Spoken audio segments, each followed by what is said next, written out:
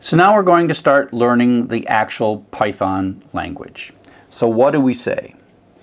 You can think of this as almost like writing a story.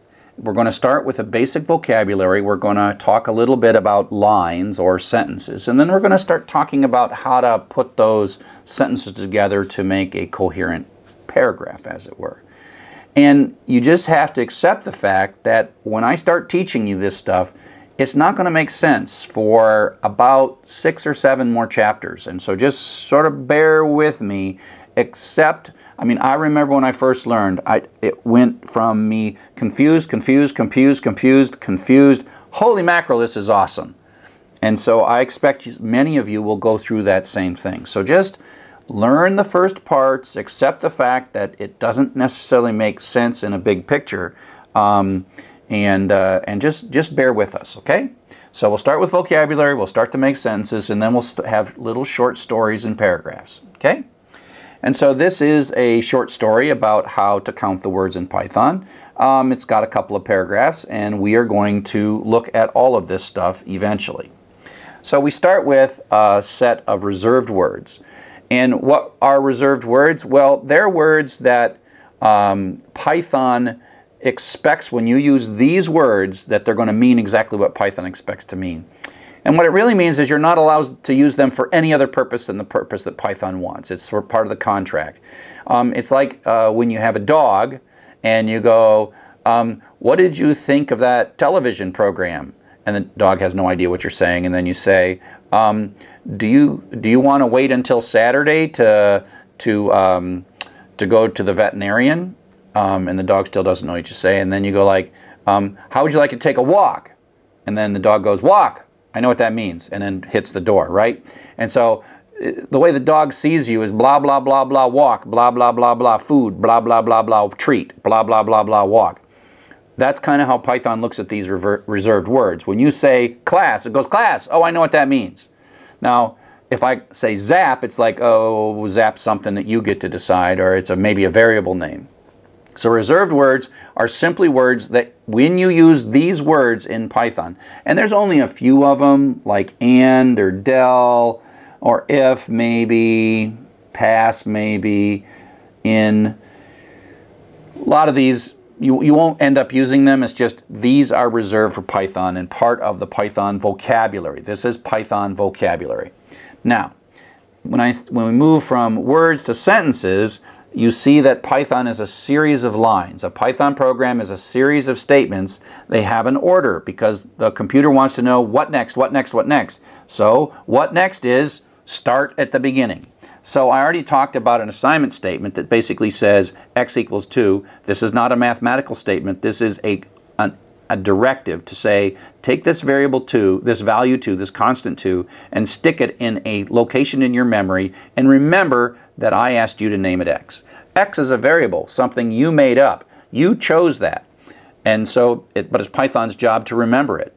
So this says, go to whatever that x is, there's a 2 in there. Now pull that x back out, add 2 to it, which makes it 4, and stick it back in x. And so that makes this a 4. So x is a 4. And print x says, go look up that thing that was an x and print it out. And so these are like, each line has something to it. I'm using a reserved word. Well, actually, that's a function, but it's a reserved word too. And so there's reserved words and all these things, and you combine these. There are operators. Plus is an operator. Equals is an operator. These things do things, and we'll learn all this stuff in time. So the basic building blocks of lines of Python. Now, as we take these lines of Python and build them up, we end up making paragraphs, programming in paragraphs. And so one of the things that it's important is I showed you how to do interactive Python. So you just type Python and you type a statement and a statement and a statement. Those get really tiring after about 3 or 4 lines of Python because you start making mistakes and you have to start over. So the better thing to do is to, as your program gets a little larger, to write a script. Put your Python instructions in a file and then tell Python to read from the file and then run the script as it's entered in that file. We tend to name these files with .py, and I've got a series of videos that you can watch to figure out how this all works. Like I said, you can type interactively to Python, and it's a great way to experiment with Python, check to see if a statement does what you think it does, but script is the way, after we are past 1 or 2 lines of code, we write it in files and then run it separately. So there are a couple of basic patterns, and it's really important to understand each of these patterns, and like I said, we'll teach you these patterns separately, and then we'll combine them together. And when you combine them together is when you say, oh, that's what a program is. So you have to suspend disbelief. We have a couple of different patterns. One is a sequence of steps. Do this, then do this, then do this. Conditional is like skipping something. Repeated does it over and over and over again. Computers are really good at repeating stuff, much better than people. People get tired going over and over doing the same thing. And then we have store and repeated steps as well.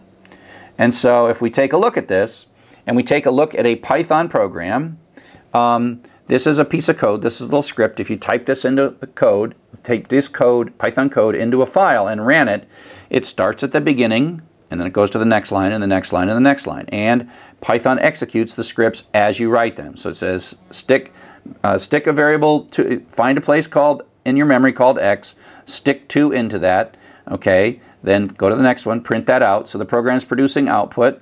Now go read x and add 2 to it and stick it back in x, so x is 4, then print that. This side over here, this is called a flowchart.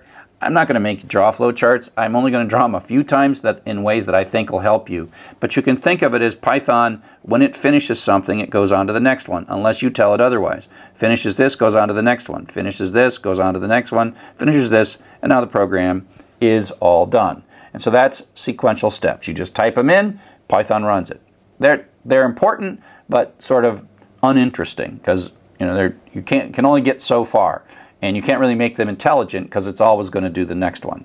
So the next thing we do is what are called conditional steps. And this is where it starts to get intelligent. I mean, where you are able to encode your brain into the computer. Like, oh, wait a sec, let's only do this step if something is true. And the syntax that we tend to use here is the reserved word if. Okay? And so the if is like a fork in the road. You can go one way or you can go another way, and you're asking a question. So inside the if statement, right here, there is a question saying, is x less than 10? That resolves to a true or false. If it's less than 10, that's true. If it's greater than 10, it's false. And so then what we do is, if it's less than 10, we have this indented block of code. There's also this colon that tells us we're in the beginning of an indented block of code. And so what it basically says is, if this is true, run that code. If it's false, skip that code. So it can either run it or skip it, depending on this question that's being asked. Now, if you look at this code, it's pretty obvious what's going on. It comes down, x is 5. If x is less than 10, that's true. So it runs this code and prints out smaller. And then it comes back here, it de-indents the next basic sequential. This ends up being kind of a block. If x is greater than 20, if x is greater than 20, oh, come back. If x is greater than 20, this turns out to be false because x is 5, and so it skips this. So the bigger never comes out, and then it continues on and prints fini. Oops, that's a typographical error. Make that a lowercase print, and then prints fini. So it comes in, runs this, skips this, and then finishes. Okay? So here is the last one we'll talk about, the repeated steps. We'll get back to store and retrieve later, but for now we're just going to talk about 3 of the 4. This is another program, and the key is that we're going to use this same choice where we're going to go in, but then we're going to run for a while, and then we'll have an exit condition where we get out. So this is a repeated over and over and over and over again, and this is the essence of how we make computers do things that are seemingly difficult, well, that are more naturally difficult for people. Okay? And so how do we encode this notion that we want to do something not forever, but for a while? How do we encode that notion? And so we do it in this way. So we have our statement, sequentially go to this while. While is a keyword, and it's asking another question that's a true-false question. Is n greater than 0? I read this as long as n remains greater than 0, keep doing this indented block. And you have a colon at the end, and then you have 2 lines of code that's indented. So that tells us what the loop is, and then this is now de-indented. And so it comes in, and if this is true, if this is true, it runs these two lines. Prints out n is 5, and then it says n equals n minus 1, which makes n be 4, and it goes back up, and it goes up and it asks this question again. Is n greater than 0?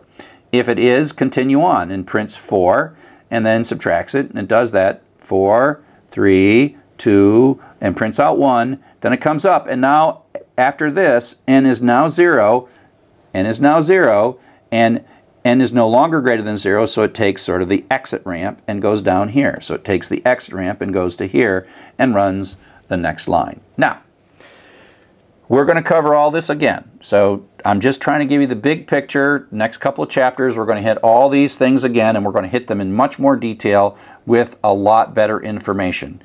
This is now sort of like combining these. And again, I don't want you to really like know this stuff. You will know this in a couple of weeks. You will see this program again.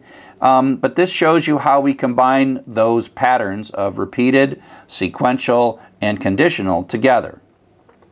And so this is a bit of sequential code. Comes in here, runs this, which happens to ask for a file name. Then it opens the file. It creates a data structure called a dictionary. This is all sequential. Now the for is another form of loops. So this is going to loop for a while. And then this is within a loop. We can even have 2 indents, and that's another loop. So these are like repeated. And then it goes down to the next sequential bit. Then it does this. Here's another loop that's going to run, and then here's a conditional it's going to run.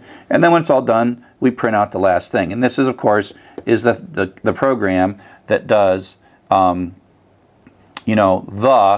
it figures out the most common word and prints that most common word out. And so this is a Python short story. It reads some data. It reads the name of a file. It opens that file. It talks about how to make a histogram.